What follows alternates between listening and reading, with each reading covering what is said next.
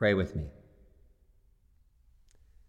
God and Father, as we turn now to your word, I pray that you would faithfully meet with us, that you would speak to us, although we are sinful people, that you would speak through me, although I am a sinful person, and that you would give us the hope of your love and conform us more and more to the likeness of Jesus Christ our Lord.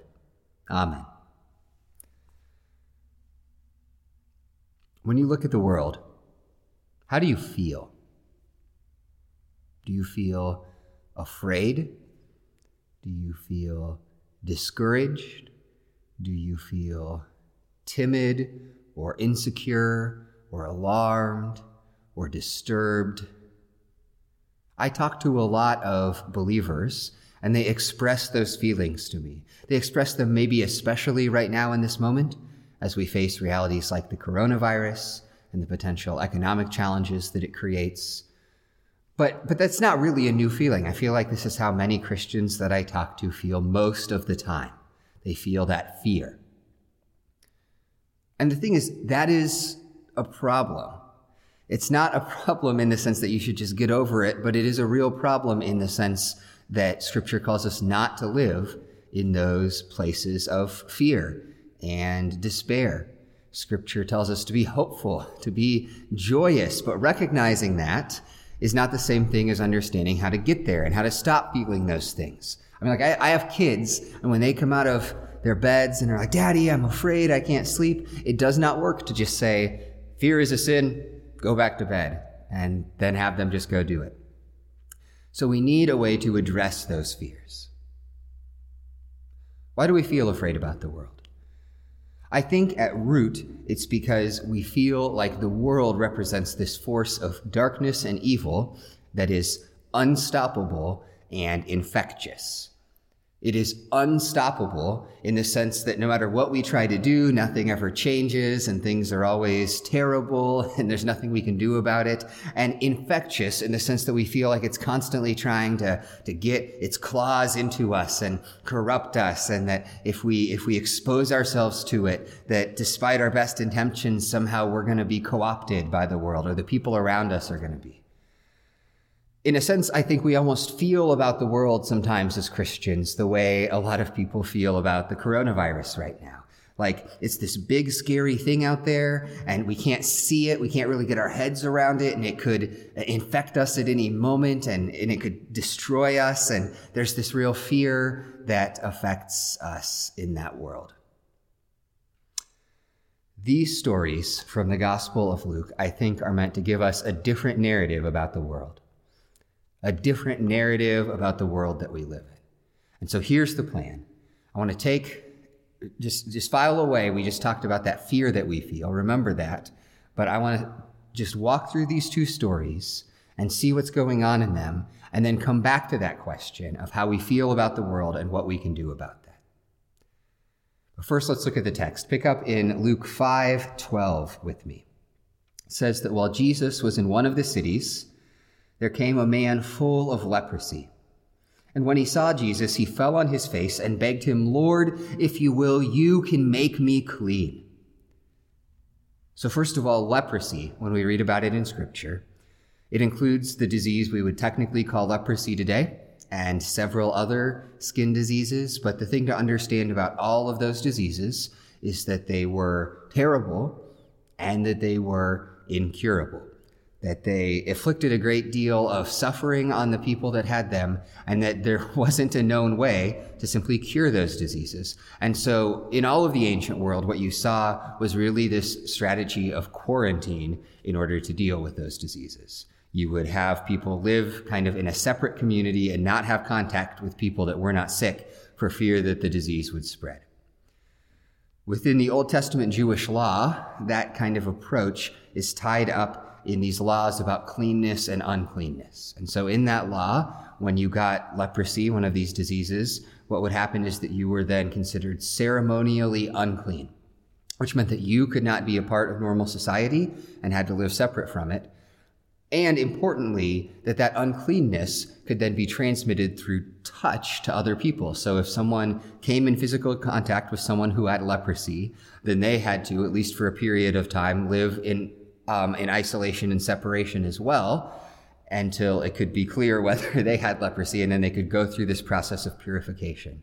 But that meant for people with leprosy that not only did they have this terrible disease, but that they had to live these isolated lives apart from normal society, and that they probably hadn't, at least as adults, ever even felt another human being's touch. Take all of that and look at how Jesus responds. Jesus stretched out his hand to this man and touched him, saying, "I will, be clean." And immediately the leprosy left him. Now, two things about that. One, big picture, whenever we encounter these healings of Jesus, it is true that part of what we're supposed to learn from that is just that God is sovereign and powerful even over disease. And you do see that, right? Jesus doesn't like hem and haw. He doesn't like give him some prescription of procedures to follow and maybe he'll get better in a month or two. He doesn't even like pray to the Father and say, if it's your will. He just says, "I will, be clean," which is meant to speak to us of Jesus' power and authority. But notice the way that he does it, because that's what's so important. What happens is, it says Jesus stretches out his hand and he touches this man with leprosy, and the leprosy leaves him. Remember, in the Mosaic law, it was uncleanness that spreads through touch. If you are ceremonially clean and you touch something that is ceremonially unclean, then you become unclean. Even in the modern world with disease, that makes sense to us, right? We have this sense that disease is the thing that spreads. And so if someone is sick and you come into contact with them, then you can get sick. But for Jesus, what he does is he is clean and he touches this man who is ceremonially unclean. And that man is actually made clean through the touch. Which means that the order of things is actually running in reverse, that it is actually the cleanness, the life that is spreading. The cleanness spreads in Jesus' ministry, not the uncleanness. You can see that same kind of idea, I think, in the next few verses. It says that Jesus charged him to tell no one, but go and show yourself to the priest and to make an offering for your cleansing, as Moses commanded, for a proof to them. So he's examined by the priests. Priests kind of functioned almost as the health inspectors for these sorts of things in the ancient world. If someone with leprosy claimed to have been healed, the priest would examine them and make sure that was actually the case. But we also might wonder then, why does Jesus tell him not to tell anyone? That happened back in Luke 4 as well, with the man possessed by a demon. And probably what's going on in the Gospel of Luke, you see this theme in the other Gospels too, is that Jesus he understands the reality that the world that he lives in, what most people want is for him to be this political savior and wage this kind of war of rebellion against Rome and overthrow Caesar and take up this political kingdom on earth. And Jesus is not doing that. And so in the Gospels, he tells people not to go share these reports about him, to make clear that that's not the case and to distance himself from those people that might, maybe even by force, try to make him that kind of Messiah. But notice what happens. Jesus tells him not to tell anyone, but it says, "But now, even more, the report about him went abroad, and great crowds gathered to hear him and to be healed of their infirmities. But he would withdraw to desolate places to pray." Jesus has a terrible PR strategy, first of all. He does the opposite of like everything you would advise people to do. Whenever he does these miracles like this one, he hides it away and he tells the person not to tell anyone else. And then when the crowds start to gather, he runs off into the wilderness. But despite that, the gospel spreads. The good news of Jesus also spreads, and people are drawn in and begin to glorify him. So that's our first story. We see this cleanness in the gospel spreading outward in the reverse of what we would expect in the world. But before we apply that, let's look at the second story. Pick up in verse 18. It says, "Behold, some men were bringing on a bed a man who was paralyzed, and they were seeking to bring him in and lay him before Jesus. But finding no way to bring him in, because of the crowd, they went up on the roof and let him down with his bed through the tiles into the midst before Jesus." Now, this is a memorable scene, and maybe you've heard it before in church, but you can just picture, right? these people are crammed into this house, packed in tight, standing room only, probably overflowing out the front door. And then this shaft of sunlight comes down from up above, and people look up, and maybe there's some tiles falling down on their faces, and then they see this shadow in the middle of the hole of sunlight as it's lowered in, and you see this man who is unable to walk lowered down on this mat, and people are like pushing back to make room as this man descends and lands at Jesus' feet. Keep reading. And when Jesus saw their faith, he said, "Man, your sins are forgiven." So Jesus recognizes the faith of these friends and of this man, but what he says is, your sins are forgiven. Why does Jesus say that?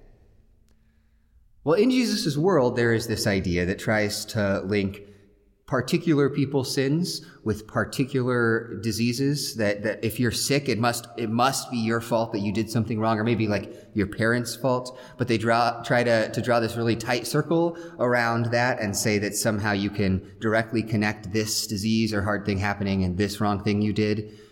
There are some preachers in our world that talk that way too. But Jesus is very much against that way of thinking, and repeatedly in the Gospels he challenges that. But there is another sense in which Jesus would agree that there is a big circle around sin as a whole in our world that connects that with the brokenness of our world, including disease.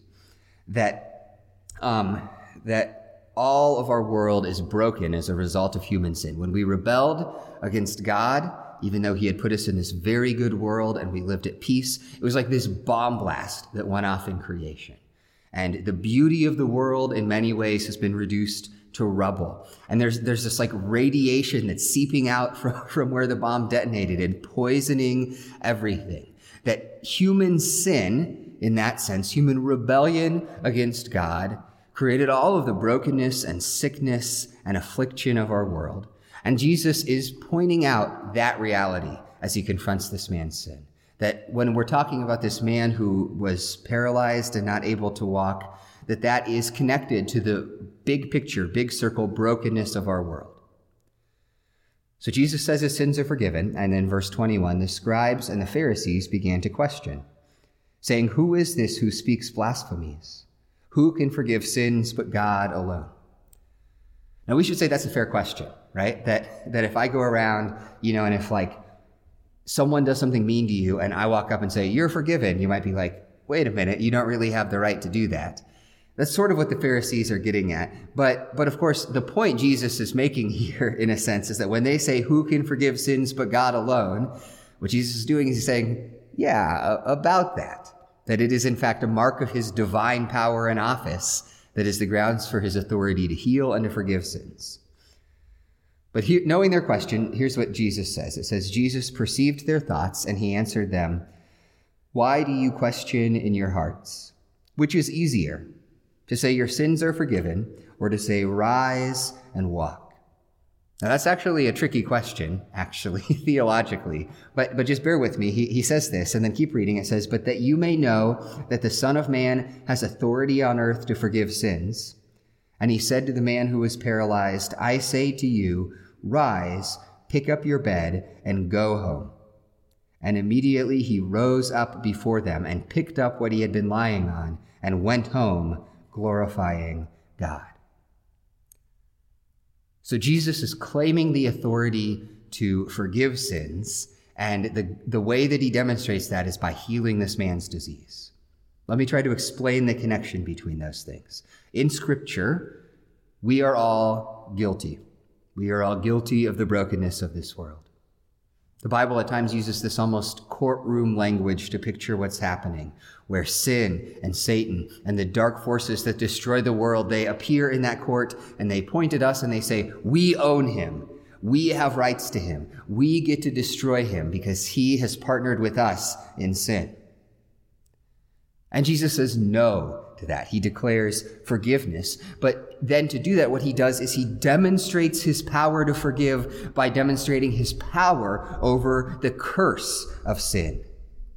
That if this brokenness that this man has experienced, it is a result of the curse that we are all under, then Jesus says, "I will show you that I have power even over sin itself, and I will show that by showing my ability to break that curse." The ultimate expression of that is in Jesus' cross and resurrection. The way that Jesus can ultimately say that our sins are forgiven is by himself suffering under their guilt, suffering the destruction that we have sown in the world and that we should reap. Jesus suffers under that for our forgiveness. And then just like this man, he stands up on the third day, triumphing over death and demonstrating that the curse has been undone. So that is an earth-shattering claim to say, I have the authority to forgive sins, and I will demonstrate that by showing my authority to break the curse. And as we see at the end of this passage, people understand how amazing this claim is. It says, amazement seized them all, and they glorified God and were filled with awe, saying, we have seen extraordinary things today. Their whole view of the world is changed, and now they are rejoicing and glorifying God because of what they've seen in Jesus. So those are the stories. How do we then apply that to the way we engage with the world? Before I give you the answer, I want to give you an image that I just have in my head. And the image is this. When I was a kid, we used to have the old Disney Beauty and the Beast movie. And I really liked that movie. I think then mostly I liked the song with all the candlesticks dancing and the battle at the end. But I also remember, even as a child, and again as an adult when I watched it with my kids, also being really moved by the ending. Right? There they are. The beast is lying, he's dying, and Belle is crying on him, holding him, and they've both learned to love each other, and you see the last petal of the rose starting to fall off and drop down, and everything is dark and grim, and then there's this trail, this flash of light, and another flash, and suddenly you see the beast start to lift up, and the curse is being undone on him, and he's being restored back to the man that he was meant to be. And all around you see his servants, right? Like the candlestick turns into the skinny guy with the suit, and the teacup turns into a little boy, and the futon turns into a dog, and a grim, dark castle is suddenly turned back to this white, beautiful place, and the trees that were all dead are brimming with fruit and with leaves. You see this spread outward of restoration as the curse is undone. That is what Jesus is doing in the world. This is the point of these stories, and the thing we need to understand, that because of Jesus, the curse is running in reverse and life is infecting death. Because of Jesus, the curse is running in reverse and life is infecting death. We are, as human beings, born into sin. It is in our DNA. Even in the womb, we are corrupted by it. Some of us are broken in different ways by it. And as we come out into the world, we are then influenced and shaped by sin. It's like this radiation that mutates us as we live in it, that we are wounded by others and we are hardened and we are broken in different ways there, and we participate in sin. That's why we can't say that it's not our fault, that we are just as active in the wounding and in the breaking as in receiving those things, that every one of us partners with our parents in our rebellion against God. And because of all of that, the curse spreads, that all of human history is the story of the curse affecting every aspect of God's very good world. All of that is a story until Jesus. And what Jesus does is he comes into that and he looks at this world where the curse spreads and he says, be blessed, and he touches people and the blessing starts to spread out of him and into the world instead. That what happens when Jesus dies is that life suddenly infects that death and breaks out of it, and he arises again. That for Jesus, the curse is running in reverse. And that because of his work, that is the story that is starting to happen in our lives and in the world as well. Let me just try to sound the same kind of theme from a couple of different places. John chapter 16. Jesus is getting ready to go to the cross. He's talking with his disciples because they're very soon going to face hardship and struggle. Pick up in verse 32. Jesus says, behold, the hour is coming. Indeed, it has come when you will be scattered, each to his own home, and will leave me alone. Yet I am not alone, for the Father is with me. So Jesus is setting up, he's saying, you're going to be scattered very soon. And when you think about me, the reason I have hope is because the Father is with me. But then he says this to them in verse 33. He says, I have said these things to you, that in me you may have peace. In the world you will have tribulation, but take heart, I have overcome the world. Now, first of all, well, it's not the point. Let me just say that in the world you will have tribulation. That is a blanket statement by Jesus. And it's the sort of realism that I think sometimes some Christians need. Like I remember when I was a kid, my mom had this book of Bible promises for your life. And I remember I would flip through it and it just had scripture verses with different promises. And this verse was not in there. But that is actually a promise of God, that in this world we will face struggle and suffering and tribulation. So that's true. But notice the reason we have hope, it's because Jesus has overcome the world. That Jesus has defeated the power of this world. That even though we might struggle and have suffering in this world, that Jesus has been victorious, past tense over it, and he will ultimately bring that victory to completion. The curse is running in reverse. Or one more example of that. Peter, the disciple in Matthew 16.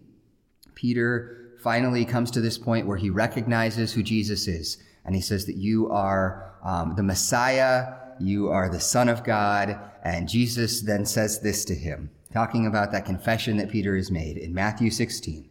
He says, on this rock I will build my church, and the gates of hell shall not prevail against it. I think I talked about this once before in a sermon. But I think about that verse sometimes because I'd heard it before growing up, and somehow I think the way I always heard it was this sense that this is what it was saying. It was saying, you know, the church is built on a rock, and so even though you're going to be under attack all the time, even though you're going to be like beaten down all the time by the world, even though the world is going to be attacking you, that you're going to survive. You'll make it through somehow. There's one problem with that reading of the text. Gates don't attack. When it talks about the gates of hell, right? Like that's not an image of an army marching out to attack the church. Gates are a defensive tool, right? The gates are the thing that you bar in the city wall to keep the enemy army from marching in. And so what Jesus is saying is not that you're going to be under attack, but somehow you'll make it through. He's saying the church is supposed to be on the offensive. He's saying the church is supposed to move out into the world with its good news of peace and life and hope in Jesus Christ, and that the gates of hell themselves will not be able to stand against the church's onslaught, that we will batter them down and break through them. That's why Jesus goes on to say, I will give you the keys of the kingdom of heaven, and whatever you bind on earth shall be bound in heaven, and whatever you loose on earth shall be loosed in heaven, all of which is the language of authority and power. And Jesus is saying, this is the power that we have in him, that we are the ones with authority in this world because we belong to Jesus Christ, who is its victorious King. Because of Jesus, the curse is running in reverse. Life is infecting death. Jesus has overcome the world, and the gates of hell themselves will not stand against our assault. Here is the question I want you to then ask yourself. How would the way you feel about the world and the way you live in the world be different if you believed that was true? How much would the way we feel about the world and the way that we live in the world change if we believed that was true? I mean that, just think about that for a minute. Just sit with that. That the curse is running in reverse. Life is the thing that infects death. That Jesus has overcome the world. That the gates of hell will not stand against our onslaught. How would it change how you lived if you believed that was true?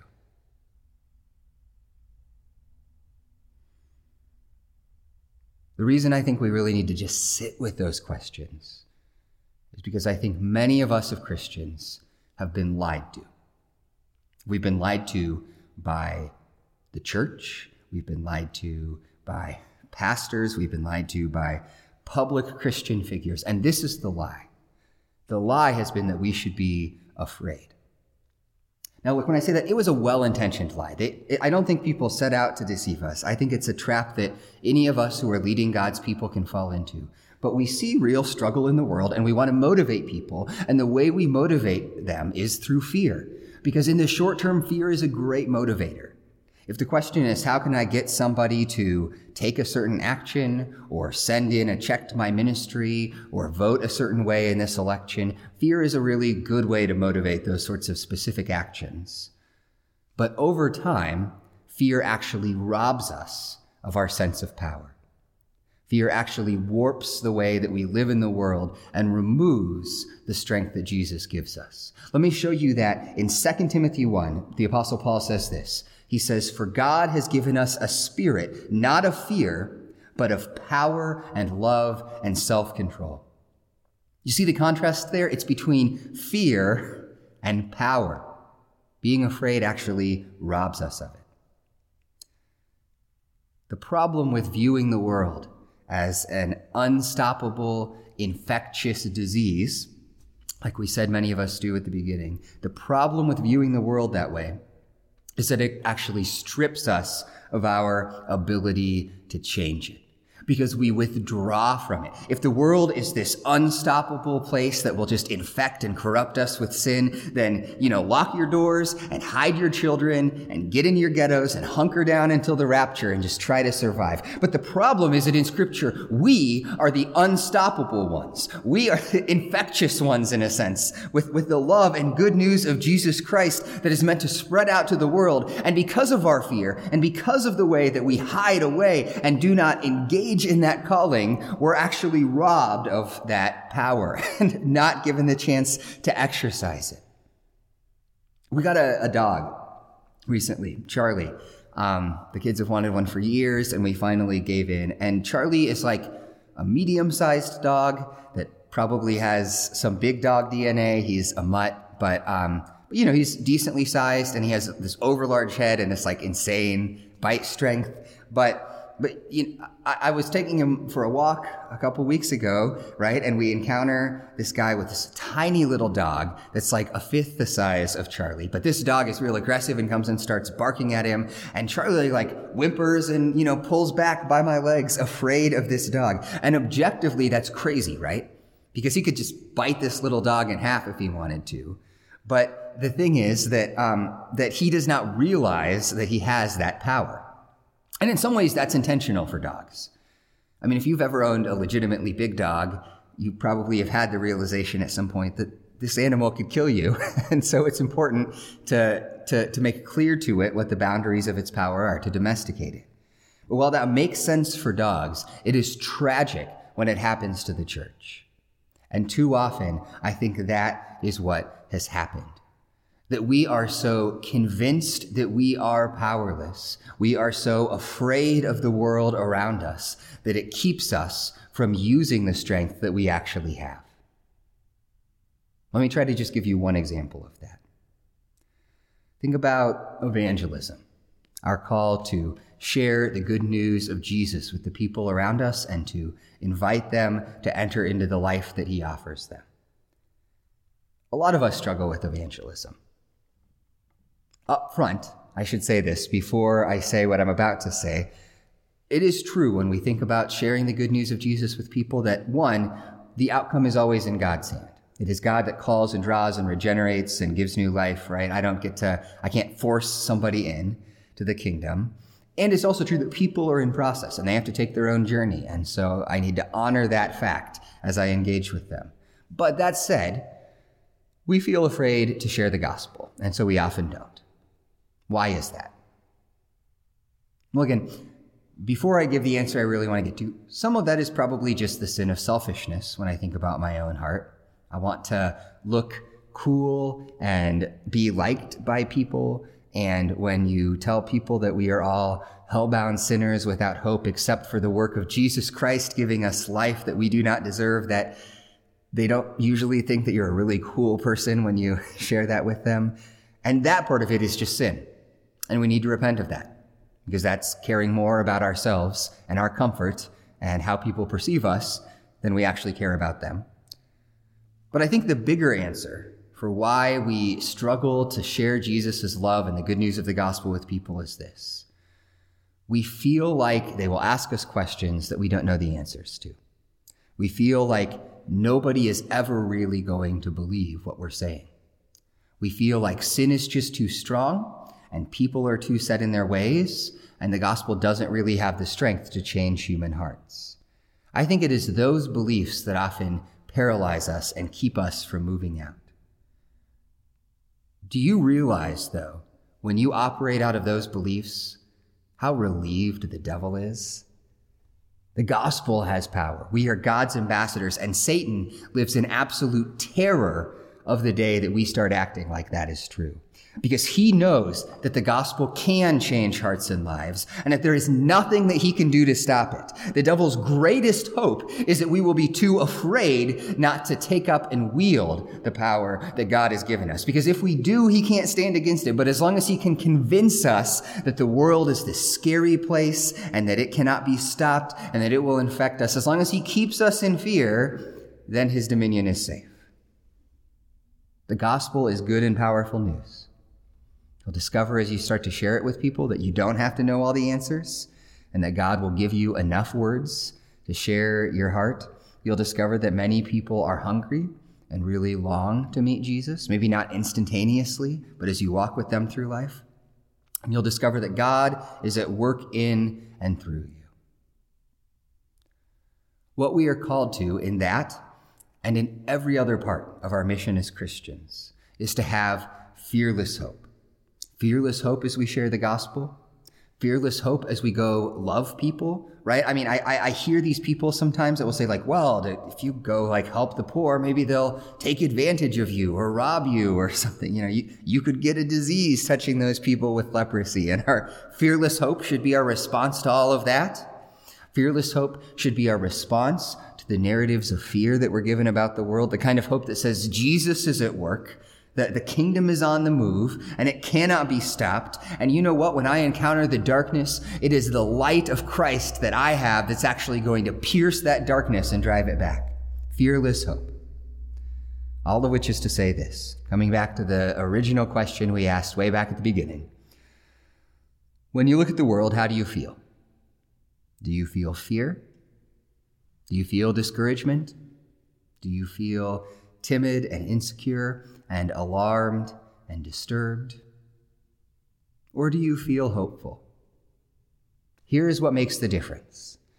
What makes the difference is not how we look at the world. That's the problem with just saying, stop it. When you look around at the world, absolutely, there's scary and dark and hard things out there, and just trying to pretend like there isn't won't get you anywhere. But the answer is that instead of looking at the world, what we are called to do is to look at Jesus. Jesus who touches unclean things and the cleanness flows out of him into them. Jesus who faces the curse of sin and with a word says it is undone. Jesus who pays for the guilt of our sin and gives us his righteousness. Jesus who has overcome the world. Jesus who promises that the gates of hell will not be able to stand against the good news of his kingdom. Look at Jesus and at his victory and let that shape the way that you move through the world. Fix your eyes on Jesus and then walk forward courageously with fearless hope, secure in his strength, hopeful in his mission, knowing that we come into the world in his name and that his purposes will be accomplished. Make that your hope.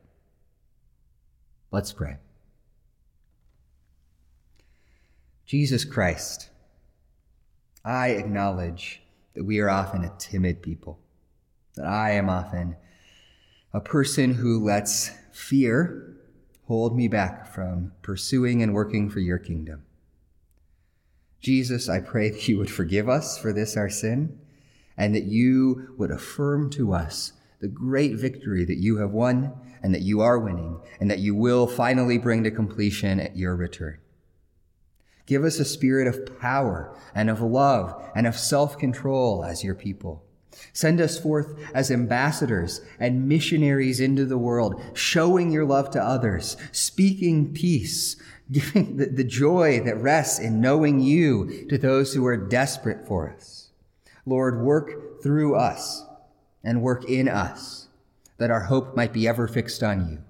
You, Lord Jesus Christ, who came into the world to move towards us as God, who lived the perfect life that none of us has ever lived, who suffered and died to pay the penalty for our sins and to swallow up the curse of sin, who rose again on the third day to break its power and declare victory and put the powers of darkness in this world to open shame, and who now reigns from the Father's right hand and who will return to make all things new. Lord Jesus, that is who you are. Let us walk in that hope. Pray this in your sweet name. Amen. And now, friends, join me in the prayer that Jesus taught us to pray.